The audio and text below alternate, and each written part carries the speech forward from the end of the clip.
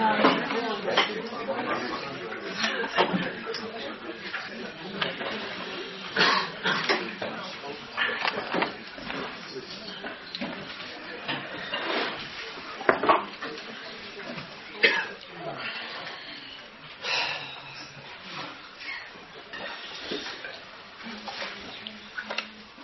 like to try to look at a subject or work out a subject together which is perhaps a bit more difficult than we usually do, a little bit more abstract maybe, reaching a bit more into the deeper zone in connection with Hanukkah. So let's try put our heads into that effort.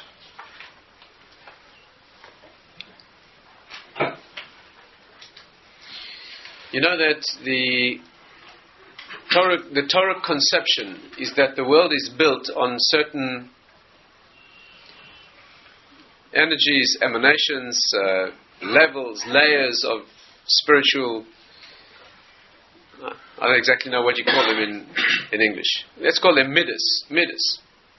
7 middas. The world is built on 7 layers, if you like, of spiritual energy. No real words are accurate here in English, but something like that. The truth is that there are 10 of them, really. Only 3 are never revealed in the world. 3 are always in the higher world. 3 are in the head, as it's called. The 3 upper ones, the 3 higher ones, those live in the head, and they are never being revealed in the world. But the 7 that are in the body, as it were, those have revelation. The higher 3 are in thought, and the lowest 7 are the ones that we're familiar with. This is the reason that the world has 7. The reason that the world has 7 layers of physicality is because it is built on, produced by 7 layers of spiritual. These 7 spiritual qualities or middas. Right? It's no accident that the spectrum of light has 7 distinct colors. On the contrary, light is always the root.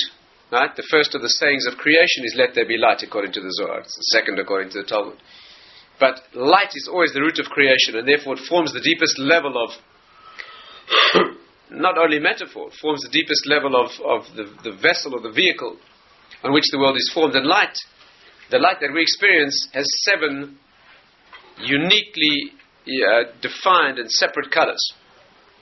It's also no accident that in the West, our ear is tuned particularly to a 7-note scale in music, and the mathematics that govern the frequencies of sound in that scale are similar to the mathematics that govern the wavelengths of light, in that they are 7. It's also no accident that the 7 colors in the spectrum of light have 3 primary colors from which the others can be constructed. In the semitone scale that a lot of our music is based on, you have 3 primary notes: the tonic, dominant, and subdominant. The rest are derivatives, as it were. Very many interesting correlations.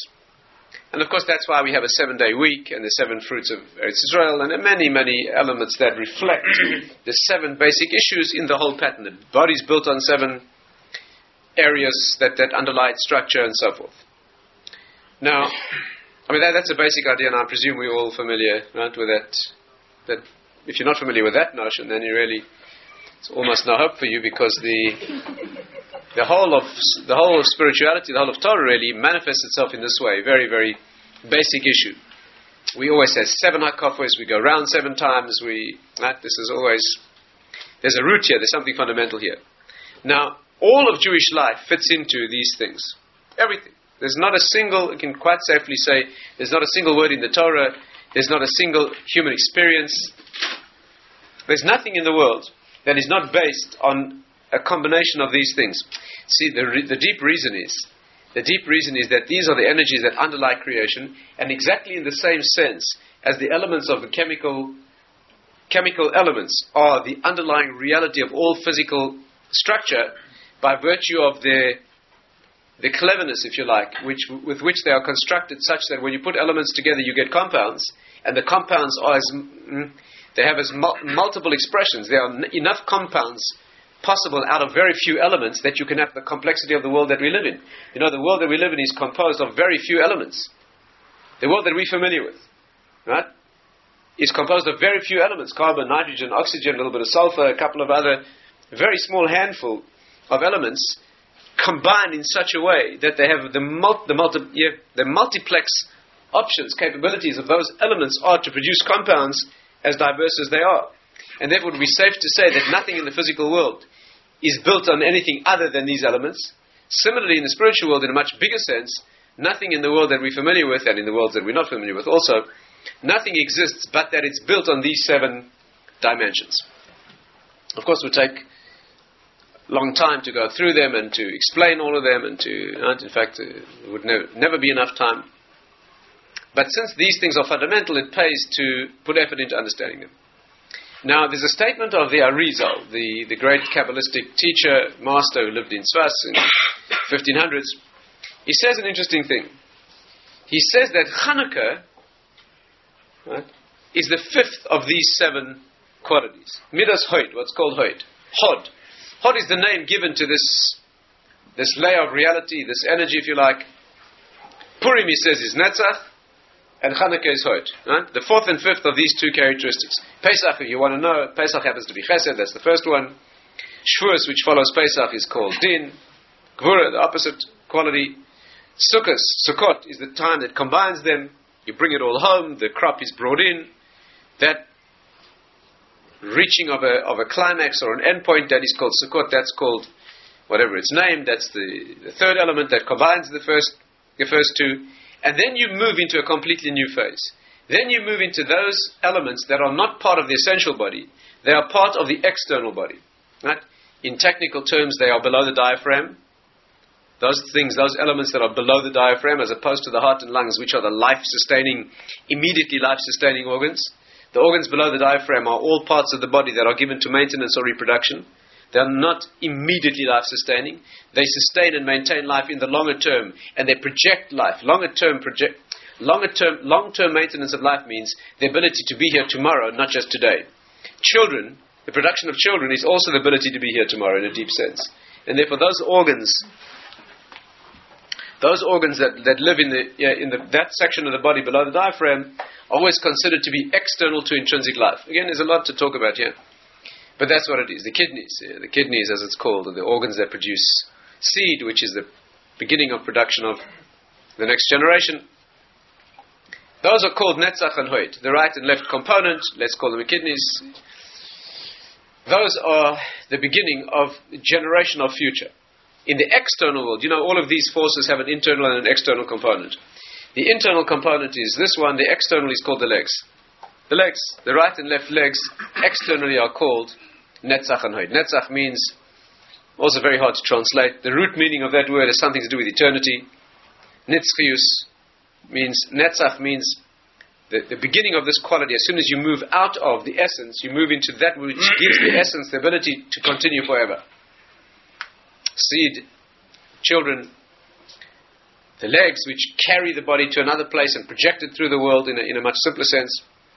And then that's the 4th. The 5th of them is called Hoid, which is the completion of that thing, where that ability to project or maintain or move on through the world, to walk in the world, whether it's walking on the legs that carry the body, or whether it's walking in a deeper sense on one's children, as it were, that's called Netzach and Hoid. It's no accident that a child, a son, is called a foot of his father. The Talmudic expression is Bra Kara D'Avua. A son is a foot of his father.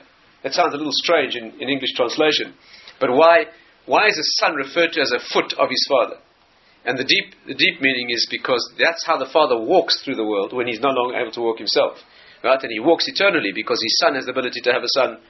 Right? And that's how he walks through the world. And that's the connection. That's one of the levels. That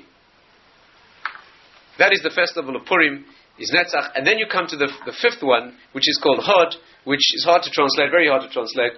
Hod is the concept of, again, the word literally means some sort of glow or beauty, but the root of the word means to admit or to thank. To admit or to thank. In English, you don't have that connotation. In English, thanking and admitting are 2 separate concepts. In Torah, they're rooted in the same word. Because thanking and admitting have a common root. When I thank you, what I essentially do is acknowledge or admit that it was not me. Admission is Hoida, admission, means that when I have a legal problem, when I admit to the other side, it means, I sacrifice, I fold my position and admit that the truth is on that side. When I thank you, what I do is, I admit that I am not capable here, and you are the one, it came from you. There's a submission here. Thanking in English simply means thanking. In Torah, thanking means a submission of my own independence to you, because there's an acknowledgement, an admission that it came from you and not from me. Thanking is nothing other than a recognition of the fact that I was not capable here, or did not achieve this thing, but that you gave it to me, and therefore I thank you. In Hoidah, we have the custom of bowing. We're trying to explain all these things, amazing things. All of this, you can learn all of the deeper wisdom from the body itself. The motions of the body, the anatomy of the body. They didn't teach us this as they should have, huh? Taught us the facts, the plumbing. But within the plumbing is something much deeper, of course. So let's see if we can try to analyze what this is. Why do we stand vertically, for example? Why are humans vertical creatures? Animals aren't. Animals are horizontal creatures. Plants are vertical creatures. Also, there's a remarkable thing. Slowly, one thing at a time. Slowly. What has that got to do with Hanukkah, right? Slowly. Let's see how confused we can make ourselves. You have a taste for going a little bit deeper? Yes. You don't want. You want. You can do the easy stuff if you prefer. Let's see if we can try and tap slightly beneath the surface. What does he mean to teach us when he says that Hanukkah is Hoid? What does he mean? What does it mean that it represents the fifth of these? So let's try to understand. What is the quality? Let's try and discuss a little bit before we apply to Hanukkah. Let's try to share together a bit of a deeper understanding of what may seem very abstract and disconnected from practicality, but that's the way to do it, is to study it in its root and gain an understanding of the essence of the concept, and then we try to marry it together to bring it down into practical application. The practical application is no limit to those, and the more you become aware of the subject, the more you will find your own practical application. In fact, the deeper you become aware, more deeply you become aware of this, the more you'll see that there isn't anything else. This is the unifying theory. This is the grand unifying theory that holds all of physical and human reality together. It's worth understanding. The midah of Hoid is as follows. Let's try and do it like this. What's the difference between above the diaphragm and below? The parsa, the diaphragm is that which is spread between the organs of the upper section and the organs of the lower section. In Hebrew, that's called lifros, means to spread something, like to spread a sheet. Right? But it has the connotation in the deeper wisdom of being a division between layers. Parsa in Hebrew also has another meaning. In Aramaic, a parsa is a measure of distance. A measure of distance, a certain number of furlongs, a certain measure of distance. And you have to know that coding, because the deeper wisdom always hides. Give you an example. The Gemara says that in the Messianic age, in the final revelation of the Messianic age, Asida Yerushalayim lehe'alois gimel parsois ba'avir. Jerusalem will go up 3 parsas in the air. Yerushalayim will be lifted 3 parsas. So the novice who doesn't understand thinks it means that there'll be a geographic or some sort of physical elevation. 3 parsas, Yerushalayim will be lifted that distance in the air. But of course, what the deep teachers are saying here, Yerushalayim will go up 3 parsas. From the world that's called Asiyah, which is the physical world, to the world called Yetzirah, which is a higher world, from Yetzirah to Bria, and thirdly from Bria to the world above that, which is the source world. What does it mean? It means an investing here of spiritual energy above 3 parsas. That's what it means. To the novice, it means a distance, but to the initiate, it means above layers. Yeah. What those layers are and why there are 3 external worlds also needs discussion. But one thing at a time. This is the sheet that divides the organs, as I said, of essence, of immediate life, from their counterparts, which are the organs of maintenance and reproduction. There's a commonality between them, of course. The lungs, for example, heart and lungs system, what they do is they absorb an external element, namely air or gas, and they absorb what's necessary and expel what's to be rejected. But in a very refined sense. It's the ethereal element of air, and what's ejected is hardly offensive. Below the diaphragm, you have the absorption of food material that needs to be absorbed and the excretion, rejection of that which must be, but it's much coarser and much more offensive. Of course, in the third world, we didn't speak about this. In the third world, the three that are not revealed, you have the same process too. In the world of the head, what's absorbed is the mixed material of the world. The intellect, the dais, the function of the dais is to separate out that material which should be absorbed as pure and to put out that material which is not, right? The function of dais is to make havdalah, to discern between the pure, the kedusha that needs to be absorbed, and that which must be distinguished as being rejected, right? In a much more ethereal sense then. And that is the function. The liver, which is the main organ of the abdomen according to Kabbalistic system, that's why the liver in Hebrew is called kaved, it means heavy. Because you now move into the world of total physicality. Incidentally, that's why in English it's called the liver. Because the basis of life here is that the liver's function is exactly that. Its function is to absorb products of digestion and to transform them into blood elements. The lungs do exactly the same in the medium of air. They take in the gas, separate out what needs to be, and move into the blood that which is absorbed. Actually, in the higher world, it's also the same, because blood is the place. The blood is the place of the life energy. But that also needs separate discussion. So below the diaphragm, you have the organs that are doing this thing in the coarse world of physicality, and of course, externally, they represent the legs. The body rarely ends before the legs begin. According to the deeper system, the body ends with the bris, what's called yesod. That's the end of the body. The Arizal explains that when a woman gives birth, for example, the legs are inactivated. It means when one life becomes another. Again, it needs a detailed description, detailed study, but the legs are called Kabbalistically libar migufe. They're outside the body. They are the vehicles that carry the body. They're not the body itself. And it's very interesting that in man, the legs are attached to the lowest element of the body. In other creatures, for example, angels, the organs of locomotion, namely the wings, are attached to the body itself. And there the reason is because an angel is only an emissary. That's all he is an agency that is sent. And therefore, from the intrinsic part of his body, his locomotion develops. A human is not sent to do something. A human is sent to be intrinsically complete. And therefore, attached to the externality of his body is his method of locomotion. There's a lot to talk about here. Let's study a little bit further this concept of how we're doing so far. This is...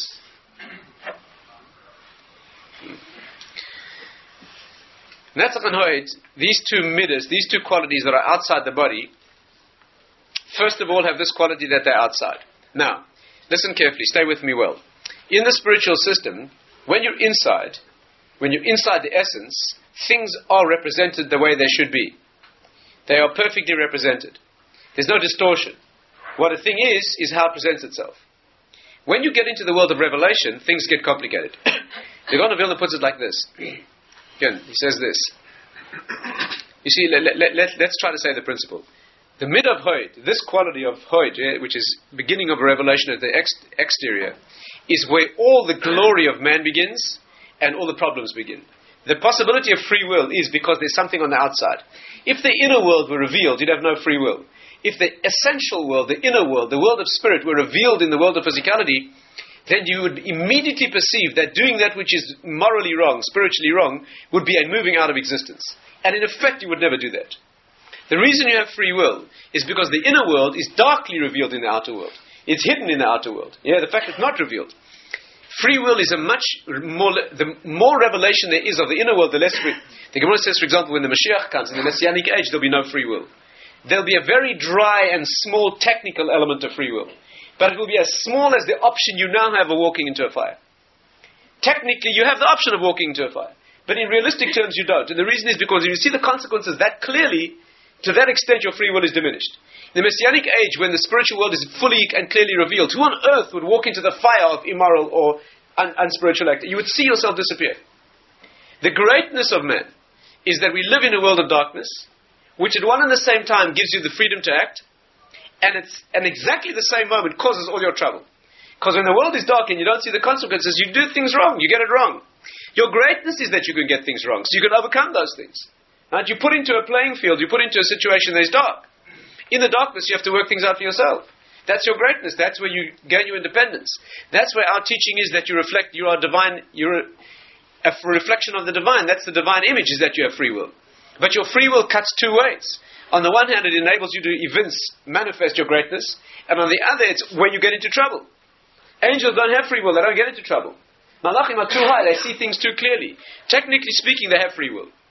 Technically speaking, they have free will. They could do that which is wrong. But they are aware that doing that which is wrong is immediate cessation of their existence. So although technically they could, they don't. We have meaningful free will because we live in a world dark enough. And of course the real darkness of our world is the Greeks. That's where we're heading. Right? It's Greek philosophy that cuts off all spirituality. Does not allow that light to shine. But that's what it is. So now, when you move out of essence, you move out of Pesach, Shuas, Sukkot, let's say, for purposes of tonight's discussion. You move out of the level of essence of perception of self. You move into the external world. Then you enter the glory, the glow of the potential of achieving human greatness, and you enter the world of complication and mess and potential disaster. The Gaon puts it like this. Amazing, amazing thing. The Gaon says that Netzach and Hod, these two qualities that are outside of the essence, the essential body, are reversed. They're reversed. This, incidentally, is the deep reason why the one side of the brain controls the opposite side of the body. You know, the spiritual axiom is that when you devolve from one layer to another, you have a crossover in the system. Again, think about it for a moment. Why does the right side of the brain largely control the left side of the body? Why? Why did that happen? Because after a few million years of bumping into each other in the trees, that's what you're thinking, right? After a few million years of bumping, there was some sort of reason that the wiring got a little crossed. No doubt it has some survival value, probably. A Jew doesn't think that way. The concept is that in the higher world, a thing manifests on one side. In the lower world, it manifests the other way around. Netzach and Hod are completely reversed. The way the Gaon puts it is like this. The example is as follows. There's a much bigger subject than this, of course. But the example is as follows. The right-hand side, in general, all the qualities of the right are called chesed. That means a pure giving of kindness with no limitation. All the qualities of the left-hand side are called din. Din means severe limitation, complete withholding. Right? That's always, all human interaction fits into these two polarities. Right? In all of your inner life and in all of your relationships, you are either manifesting a giving and a love and a moving beyond yourself and a connecting, or you are manifesting a withholding and a withdrawal, a discipline, a control. Right? Chesed is the side of giving, and Gvura is the side of holding back and not giving. As it's put in the sources that deal with it this way, love and fear. Love and fear, those two, Ava and Yira, the first two of the Ten Commandments. All human activity fits into a combination of, and of course the difficulty is getting the harmony right. The difficulty is the harmony. When you deal with a child, for example, you want to give love, but you also have to give discipline. Of course the primary one is the love. The discipline should be given for the sake of the love. The difficulty is getting the balance right. If you give too much, you ruin the child. When the rain falls, it's a chesed, right? But too much rain is a flood. Too little rain is a cruelty. Not enough. You give the child too little. The balance is that you have to give with the correct measure of limitation so that the giving remains a full giving. But for that, it needs to be modified by the left-hand side. Always like that. That's why the expression of being a parent or a spiritual teacher is always let your left hand push away and your right hand draw near. La'elam tehi small doicha, let the left push away, v'yamin makareves, in that order, let the right pull near. Always. It's that harmony of those two opposites. The right is always the side of kindliness and giving. The left is always the side of discipline and withholding for the sake of the love. But its manifestation is limitation. Says the Gaon of Vilna, the external qualities, the way the world is built it's apparent, the vision of the world that we see, these two qualities are reversed. And the way to grasp it is like this. A person who deserves good gets good. A person who deserves discipline, and let's call it punishment, or being limited, gets that. There's a conduct in the world that is the opposite. Which means, there's a process in the world, one of the deepest spiritual mysteries, that people who are good sometimes suffer, and people who are bad sometimes, what we call tzaddik v'ra'loi, a tzaddik, a righteous individual who has a difficult time, and a rasha v'tovloi, an evil person who has a wonderful life. That is one of the oldest spiritual mysteries. Moshe Rabbeinu himself asked Hashem about that mystery. It's one of the things that bothers people most. Where's the system of justice? You see immediately that free will could not operate. There could be no free will unless this was the system. Unless this were the system. If everybody who did what we should do was given the beneficial consequences, and everybody who behaved negatively was immediately given the negative consequences, you'd very soon give up doing anything that was wrong. The only reason you have free will is because the lines are crossed. Because you can sometimes do that which is right and suffer, and sometimes do that which is wrong and be apparently rewarded. So you have free will in the world because of this confusion. Underlying the confusion has to be justice too, because there's no possibility of the wires being crossed in the spiritual world. They must always be correct. So the challenge is, stay carefully with me. How do you cross the wires and have them uncrossed at the same time? How do you cross the wires that a person who deserves goodness suffers, and a person who deserves to suffer has benefit, and at the same time as that's happening in the world, it's actually correct? How does that work? So the explanation is like this. Again, it's a much, much broader subject, but I just want to bring an illustration of this point in one thin dimension. The resolution is like this. This world is only part of the structure. This world is only the place where the control zones have been crossed. There's another world beyond this. After you leave this world, you go to another place where the world is a world of essence, where there's no crossing of the wires. In that world, there is only pure essence. A person who generates goodness and is good can only be good there, because the world is nothing. The world to come, the world after this, is nothing other than a situation of essence expressed. We have childlike descriptions of a system of justice and judgment, and you get judged and punished. But the real notion is you simply exist as you are. The ecstasy of that world is perceiving what you've become. And of course the fact that you became it. And the pain of that level of existence is feeling what you should have and could have been and you didn't. No?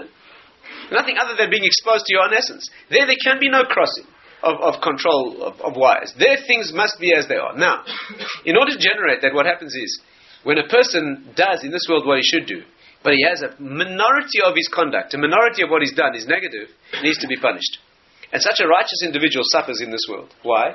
Because what's happening is he's being paid here for the minority of his actions that are negative, so that when he leaves this world and goes to a world of pure, clarified essence, he's totally what his majority is. Again, I don't know if I'm making myself clear. The Mishnah says a person's like a tree. Yeah? A tree. A tree can be planted in a good place, with some branches hanging over into air that is bad, over bad ground. A tree can be planted in a bad place, with some branches hanging over into the good. What does it mean? That if you want to clarify what this tree is, you simply prune off the branches that are the ancillary or secondary things in the wrong place, and then the tree is clarified as what it is. The axiom, incidentally, is that people are born exactly midway. You're not born good or bad. Your tree is exactly in the middle. The first work in life is not to trim branches, it's to move the trunk of your tree. Most of us forget that. Most of us spend our whole life dealing with which twigs we're interested in today and forget to do essential definition of what you're here for. And that's also another subject.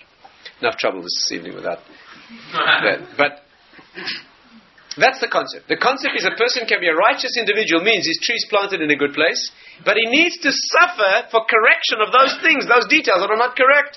So he can have an enormously difficult time in this world, so that he's clarified in the next world as purely good. On the other hand, a person can be an evil individual, thoroughly black and evil, but he has a few good things that he's done. He has to be paid out for his mitzvahs. So he has a life of incredible pleasure, luxury, and wealth and privilege in this world, so that he's paid out what he deserves for what he's done that is good, so that in the next world he disappears entirely, or rather lives as an essence of the pain of a life that was not developed. Ultimately, that pain is its own correction. Again, that's another subject. That's the system. Okay? Do you understand what's happening? It means, you understand the beauty of this. It means that a person can be righteous in this world and suffer. What's the consequence? He appears to be getting an injustice. He's a righteous individual, he's suffering terribly. The wires have got crossed. But in essence, what's happening is, it's perfect justice. This is what's being paid out to him in the best possible way to refine the details that were imperfect to leave him pure. A negative individual who's got no spiritual life at all is completely deserving has put himself into the category of unspirituality, of not existing spiritually, has done some good deeds, he has to be paid out for them. Hashem doesn't withhold the reward of any creature. So Hashem pays him out, he gives him a life of luxury. It appears to be an injustice. Here's this black and evil individual causing immense suffering, and he's having a life of luxury and reward, so to speak. But underlying it is no injustice. Underlying it is being paid what is his due, so that he clarifies in the next world, which is the world of essence and eternity. You understand what's happening? You have here, ostensibly, to the naked eye, you have here the wires are hopelessly crossed. So crossed that people lose faith when they see this. And what's happening is an assertion of exact spiritual justice. Yeah. In fact, right down to the details. For example, Think it through for a moment. Here's an individual who's entirely negative, completely negative. He's being paid out in this world for his mitzvahs. But there's a principle that there's no payment for mitzvahs in this world. Schar mitzvah b'hai al malaika. There's a principle that you get no reward for mitzvahs in this world. Why? Because a mitzvah is of infinite value. A mitzvah is of infinite value. There's not enough currency in this world to pay you for a mitzvah. A mitzvah is a kind of currency where you can't cash that check here. There's just no bank that has the currency. Yeah? 1 penny's worth of mitzvah, one kind word, one mitzvah here, no matter how, is worth an infinity compared, something beyond all the limits of this world. And therefore, a person does a mitzvah here, the reward is reserved for another world. The main reason is because this world isn't big enough to pay you for a mitzvah. Mitzvah is an attachment to a cosmic root. Mitzvah in Hebrew means, see, we mistranslate. We think mitzvah means commandment. That's only one connotation of the word. Mitzvah means to join or be bonded. Tzevet in Hebrew means a crew. People who connect in a function. But Tzavtachada means in one bond. Mitzvah means you here become the external manifestation of an infinite root. That's what a mitzvah is, you connect. And therefore, if you connect yourself to infinity, the consequence is an experience of infinity. You can't be paid here. So the question becomes, how can an evil person be paid for his mitzvahs in this world if by definition the mitzvah can't be paid out in this world? I mean, that's terribly unfair. After all, he did a genuine mitzvah. But the answer is like this. The technical answer is the person can't be paid out in that world because he's not there. He's not there. What does it mean to be an evil person by definition? A person who's invested in this world only. He doesn't live connected to a higher source. There's no assertion of a higher value. Therefore, the person gets paid out in this world because it's perfectly fair. He isn't. Hashem would love to give him an infinite reward. But again, we'll put it this way. Any mitzvahs that he's done, by definition, are worth only a finite amount. Because he's already defined himself as a person who lives only in the finite world. So the deepest expression of his essence can only be that which is finite, because he's defined himself as not having any connection to a higher world. So it's exact justice, even though... So what happens? Again, you have on the right-hand side a person who's righteous, completely deserving, having a terrible time.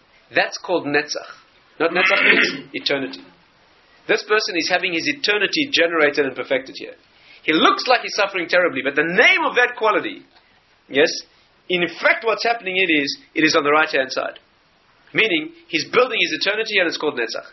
The person who's evil and is having a wonderful time is called Hod. Hod. You know what that means? Admission. It means, says the Gaon, as if Hashem is admitting that the evil run the show. That he doesn't interfere, that you can get away with it. He's submitting, as it were, admitting. Yeah? The Hoidah means a submission of my case to yours.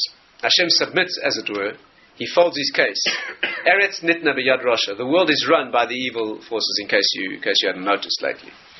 That is where the conduct of the world, in their hands, until the Messianic age, unfortunately, in their hands is the conduct of the world's historical progression. And therefore, Hod is the left-hand side, where the evil run amok and they destroy the world, they cause chaos, mayhem, in those brutal terms, and Hashem is silent. Mika mocha ba'elim Hashem, who is like you among the mighty ones, Hashem.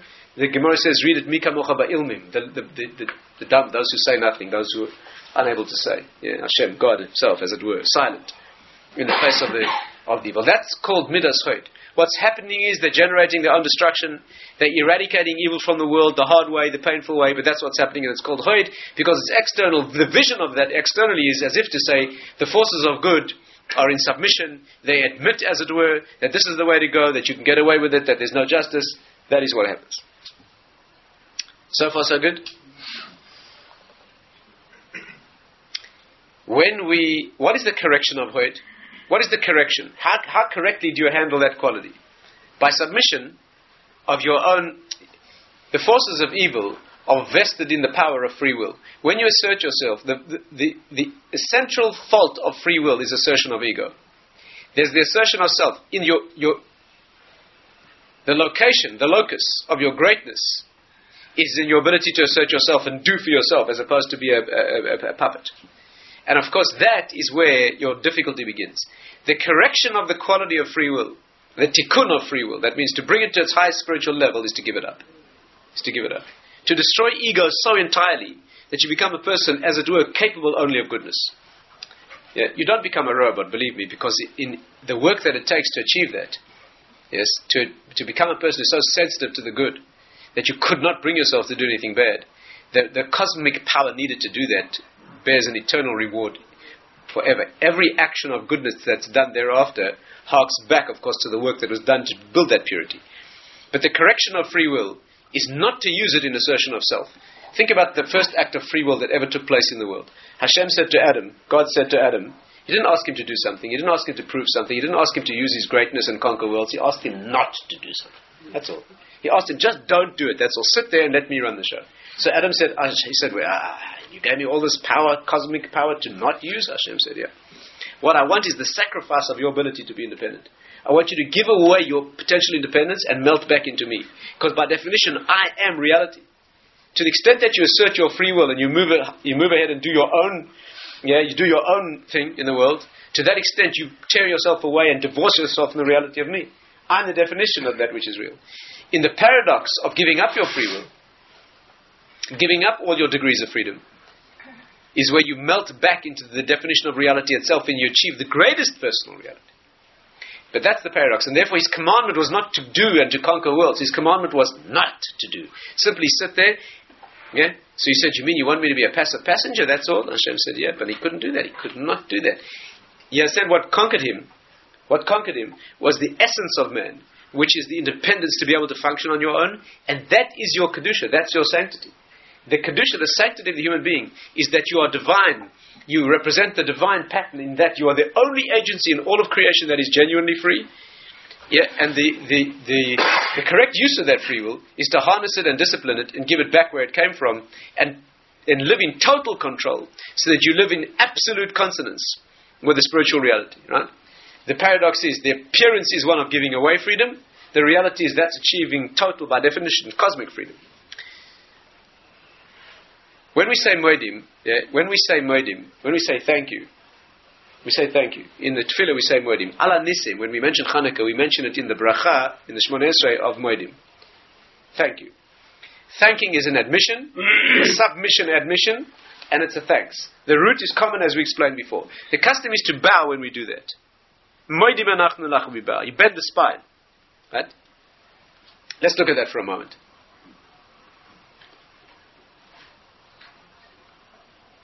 The Gemara says, let's put it as brutally as possible. The Gemara says, one who does not bow at Moedim becomes a serpent in the next world. Yeah, you want to have a flexible spine? There's two ways to do it. You either force it into submission now, or you become that snaky thing in the next world. That's what it is. Those are the two options. What it means, of course, is the serpent represents that original power of breaking away from reality. Don't do what he tells you, so assert yourself. That's what the serpent said. You break that by bending the spine in submission. Right? The spine is always... Let's try to understand this. The vertical posture of man is a unique thing. The sources say that there are two things in which your humanity is revealed. Zif hapanim, the glow on the face, and skifas hakoma, your vertical stature. The animal world doesn't have that. The animal world does not have a glow on the face. Technically speaking, there's no difference in the face of a dog before death or after death, but the human being, there's a palpable difference. It's not much of a difference. To see a person who's alive, it's called Chochmas Adam Tari Ponav. The wisdom of a person lights his face. To the extent that a person is spiritually constructed, spiritually developed, a person has built self-control and human sensitivity into himself. To that extent, there's a glow on the face. It's very faint, you could easily ignore it. But there is that, and that's why the face is not clothed. That's why the body needs to be clothed, because the body does not rise above its animal, the transition that it's undertaken into an animal status. The face is...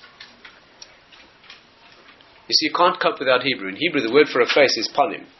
The same word in Hebrew is pnim, means the internality. In Hebrew, you have an amazing... Dava v'hipucha in the same word. Pan in Hebrew, pan and panim means the external face or facet, that which faces outward. And pnim in Hebrew means that which is deeply buried and hidden within.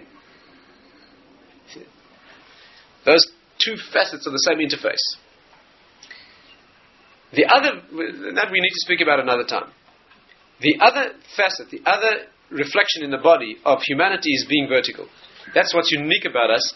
If you ever had the privilege of studying the anatomy, the neurology that goes into retaining a vertical posture, it's absolutely stupendous. Stupendous feat.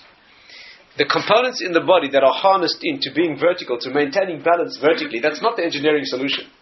of choice. If you had to build a creature, you certainly put it on all fours or make it slide on its stomach. You want a person poised on two legs in exquisite balance, a remarkable thing. It has to do with the ears. In Hebrew, the word ozen means ear and balance. You know that? Izun. What's izun in Hebrew? The word tells you that that's where the organ of balance is. The word. Right? In English, you can't do that. What the ears have to do with balance, we also have to talk about. It's related to the subject. Amazing thing. What does hearing have to do with balance? Amazing thing. Very deeply connected. But one of the deepest assertions of our humanity is that we stand vertical.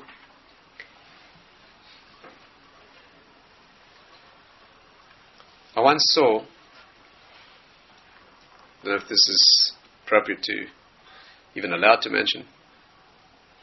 I'm going to risk it anyway. I once saw in a book of occultist wisdom, unorthodox occult wisdom, nothing to do with Judaism at all, from a completely different place. What I was doing reading a book like that, we can discuss some other time. The point is that in this book, which let's say I was forced to read, I came across a very interesting, it happened to be a person who spoke about medicine from an occult point of view. A person who lived in the last century. Obviously a very enlightened individual. I saw there a fundamental question which should fascinate any doctor. I subsequently saw an exact replica of his analysis in one of the Kabbalistic works. Let me share with you. The medical component was not in the... he comes at it from a medical point of view. He asks an interesting question. Let me share it with you. Try to illustrate our point. He asks this question. The name is not important for now. The reference is not significant. But the question he asks is like this. Anyone who's exposed to medicine will know that virtually all the drugs we use in human medicine are plant-derived. Today, of course, they're synthesized. But classically, virtually every drug known to man comes from plants. Almost no drugs are derived from animals. Virtually none. There are one or two substances, you can probably count them on one hand, where a substance is taken directly from an animal, which has a crossover function, insulin, things like that, which are used in human medicine. But virtually all of the drugs that are immensely potent in the human body are derived from plants. And that is very strange. That is very strange. Plants have nothing to do with us physiologically and chemically. Virtually nothing. You couldn't be further away.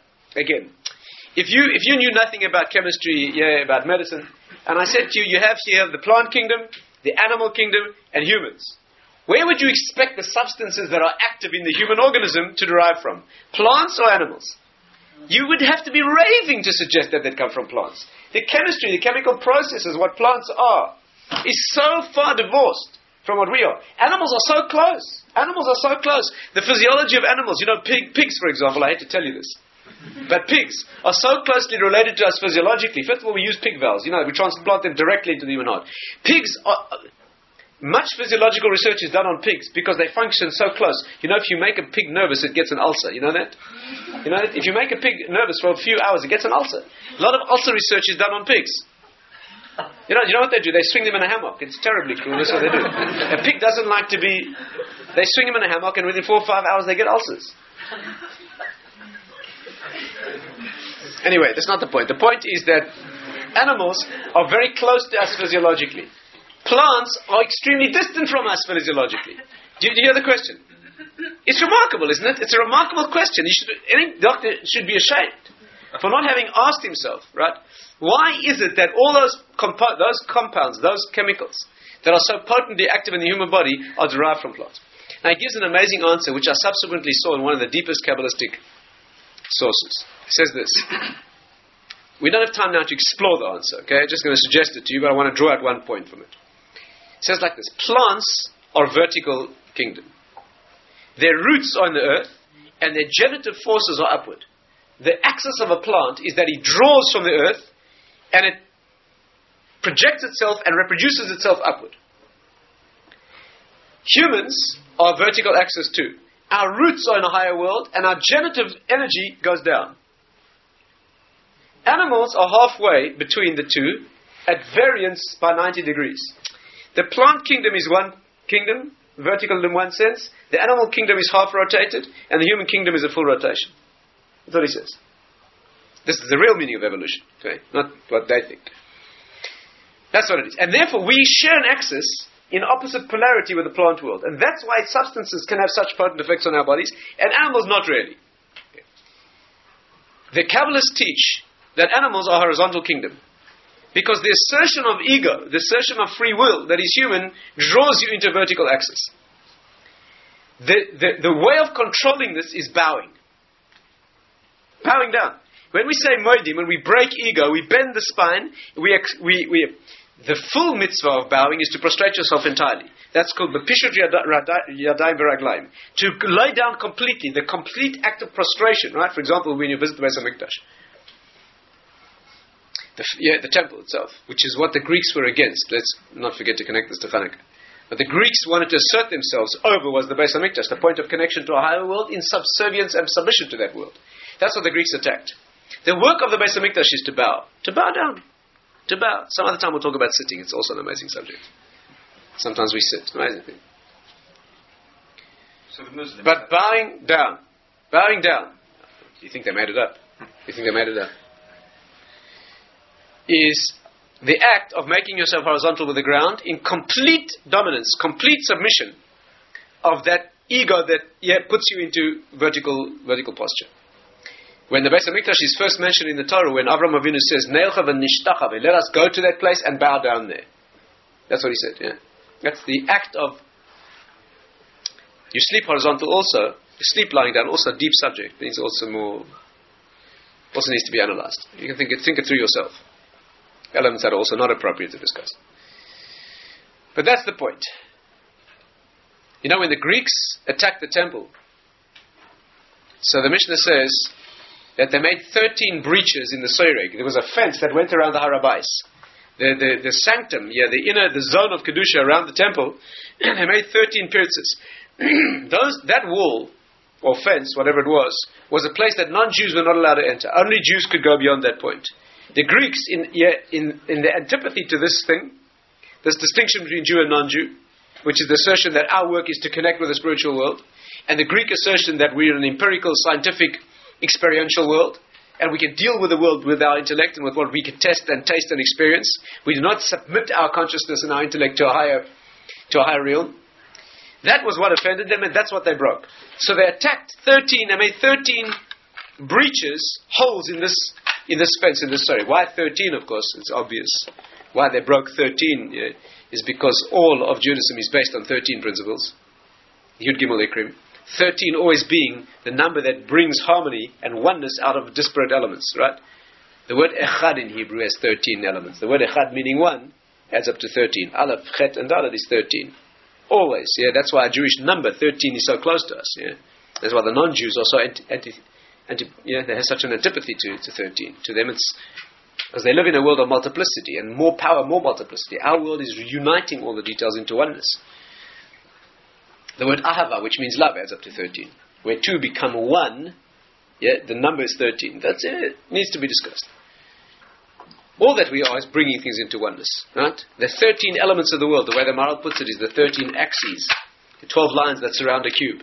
The Yud Bet Kavei Alachson, together with the unifying 13th that makes them into one cube, the axes of three-dimensional space. They broke 13 of those to state that this oneness is not, you detach from that oneness, which is Hashem, in a world of multiplicity. That was the Greek ideology. The Hashmonaim, when they conquered the Greeks, when they conquered the Greek Empire, they made a rabbinic edict, rabbinic law, that anybody walking around the Harabais had to bow down when he passed any of those places where there had been a breach in the wall.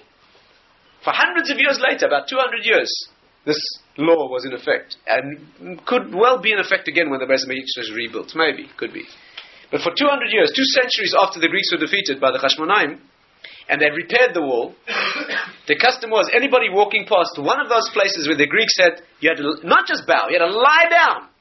Complete ishtachavo, which means hands and feet spread out on the ground. You see the symbolism here. Is that the Greeks were asserting the greatness of man in terms of his independent essence, not connected or subservient to a higher world. And the Hashmonaim re-established that connection in terms of the Beis HaMikdash, which is the point of connection with the higher world. And therefore, where the Greeks had broken through this thing, the tikkun against it was the act of of Moedim, of Eidah, to hand it back, as it were. And that's why Hanukkah is classified in the Ari's writings as being the mid of Hoid. Hanukkah is the time when the world moves into its external manifestation. There's no longer prophecy. We've discussed this in detail before. Prophecy has ended. There's no voice speaking from our higher world. There's no more revealed miracles of the old type. Now you have to make your own decisions. Right? You have to make your own decisions. For the first time, a sage gets up, for the first time in Jewish history, and he says, we make our own decisions. He gets up and he says, from now, it's not in heaven anymore. There's no prophet to tell us what to do. We make our own decisions. And what was the first decision? To declare war on the Greek Empire. You have to understand what this means. To declare war on the Greek Empire. This is not a small decision we're going to make. This custom, that custom, we say a little extra tehillim, between Mincha and Ma'ariv. The Gezerah that he enacted, when he got up, Yochanan, the Hashmonaim, he got up and he said, the decision now is we're going to go out and attack the Greek military machine. We're going to attack the Greek Empire. Who told you this? The Jews must have said to him. There's no prophet to ask. There's no Urim v'Tumim. There's no temple where you can go get this formation. So no, this is what the Rambam calls Ruach HaKodesh Asher B'Kirbam, the sanctity of Kedusha, of prophetic insight, as it were, that lived in their own minds and hearts. Can you imagine that? Imagine, put yourself in the place of the Greek commander, the Greek governor, of the whole Syrian Greek force that occupied the whole of Middle East at the time. They must have come and said to him, the Jews have declared war on you. So he said, the who? They said the Greeks. He said the Jews. Exactly which Jews? Well, a certain elderly Jew and his 5 sons and a couple others. There are 13 of them all together. They've declared war on you. And he said, are these highly trained warriors? Actually, no. They're from the Jewish priestly caste. They've never held a weapon before. They serve in the temple and they sing songs and offer sacrifices, but they've declared. Can you imagine? The man must have they must have probably treated him medically for the danger of the laughter. Must have. Do you understand that? And the Jews made that decision, declared war on the Greek Empire, and won! And won the war. It was a hard war. It took years, 13 years, and that handful died doing it. But that's the real miracle of Hanukkah. Then they lit the oil which burned miraculously. There's nothing compared to the. That was the first time in history that they stood on their own feet, as it were, and they made their own decisions. There's no longer living in the upper world of the essence of life itself, where prophets tell you what to do and you can't go wrong. There's no halachic dispute. There's no darkness. You have a direct message. The ordeals in that generation were not ordeals of faith.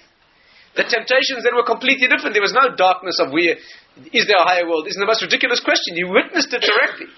You experienced prophecy. You went to the temple, you saw 10 miracles in constant operation. And then the world went dark. And now the ordeal becomes, is there anything else? Am I even human? Maybe I'm an animal. Complete and utter doubt. And in that world, it's the sages of the oral law who assert clarity, no longer with prophecy. They move into the world of externality. They're no longer in the world of essence.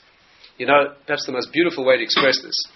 Maybe we'll finish with this. There's so much more to say, but a beautiful way to express this is, the classic piece in the Talmud that deals with this is called Tarush al-Achina. Again, we can't go into all the details, but very, very briefly, there was an incident shortly, again, not that long after prophecy ended, in the history of the Sanhedrin, where there was a debate about the status of a certain vessel. A certain item was being debated, and the majority held a certain position, and Rabbi Eliezer HaGadol held differently. He was the greatest among them. He was the teacher of Rabbi Akiva. Rabbi Eliezer the Great, as he's known.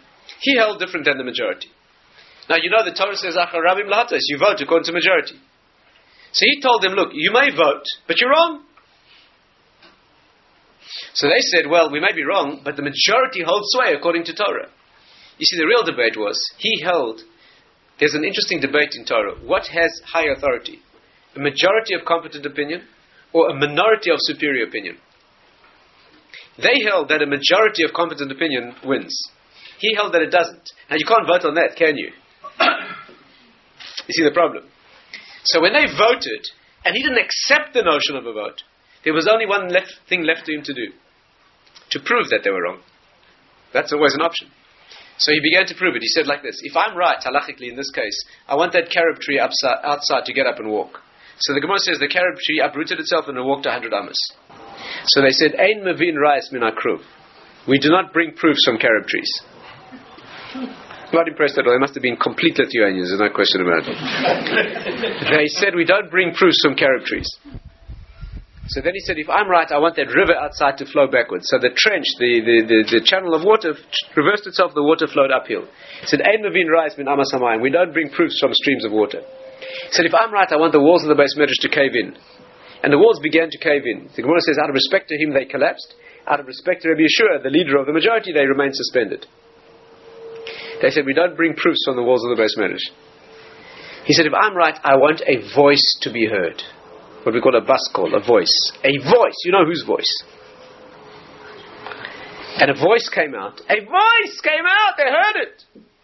The voice said, Ma'atchem etzel Rabbi Eliezer. What are you dealing with Rabbi Eliezer for? That halachically he's right in everything that he says. That's what the voice said. Listen carefully. Amad Rabbi Yeshua al-Raglav. Rabbi Yeshua got up and stood on his feet, got onto his feet and he said, Lo b'shamayim hi. The Torah is not in heaven. Ein anu mashkichin b'baskol. We don't listen to those voices, and they outvoted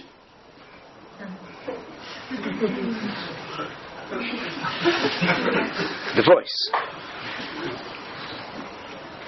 Talk about the power of the sages. Of course, they did it. They did it only because the Torah tells you to accept a majority vote, and not voices from another world. Not when there's no prophecy anymore. The Gemara says that one of them subsequently saw Eliyahu Navi, Elijah the prophet, and said to him, what was Hashem doing? What was God doing at the time when we took that vote? And the Gemara says he was smiling and saying, Nitzchuni banai, Nitzchuni banai. My children have defeated me. My children have defeated me. Now, out of this whole saga of this Gemara, which needs thorough analysis, it's an amazing section in the Talmud. It's a category. It's a remarkable expression of the transition of Torah from prophetic revelation to human intelligence and human application of the laws of Torah. There's one statement in that whole saga that the Arizal, the great Kabbalistic master, picks on. Of all that whole, if you wanted to give an analysis of this piece, which of the statements, I've told you the whole story in the Gemara, virtually. Which of the elements which you focus on? Look what you could focus on.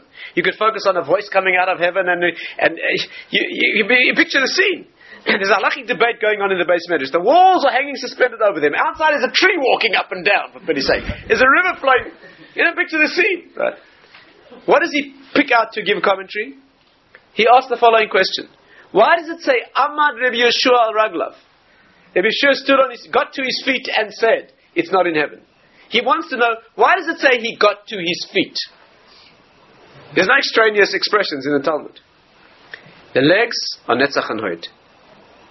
This was a time when the sages began the generations of standing on our feet, not his. This was the time when Torah moved into the external world, outside the body itself, into those vessels, vehicles that carry us through the world. That's called the oral law. The law, the manifestation of Torah in the world, that is now the opinions of the sages, as opposed to a received clarity that are obtained before. That was Hanukkah, the watershed time in the introduction of the process of the oral law, where Torah becomes vested in, nothing other, as it were, than the opinion of the sage who... against the Greeks who taught, you understand this? Against the Greeks who taught that all human wisdom is all the wisdom that there is. The sages come along to say, the human wisdom you're quite right about, it's our wisdom, but it's done in complete loyalty and subservience to a higher wisdom. Right? It's that delicate balance of the assertion of human intellect, which is the process of the oral law, in complete loyalty and subservience to the rules of Torah itself, which are received. Right? That's the concept of oral law. And therefore they fixed this practice of moedim, of bending, of making the body, as it were, prostrate and subservient. That is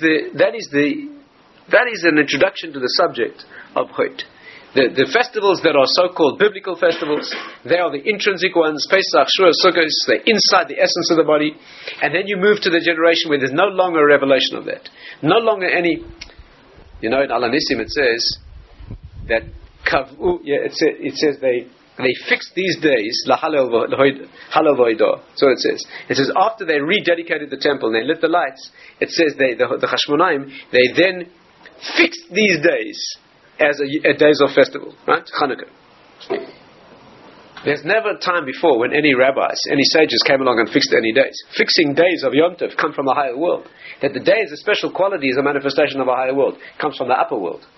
Now we move into a time when the sages can enact a day with special quality, right, in recognition of certain things that have been revealed.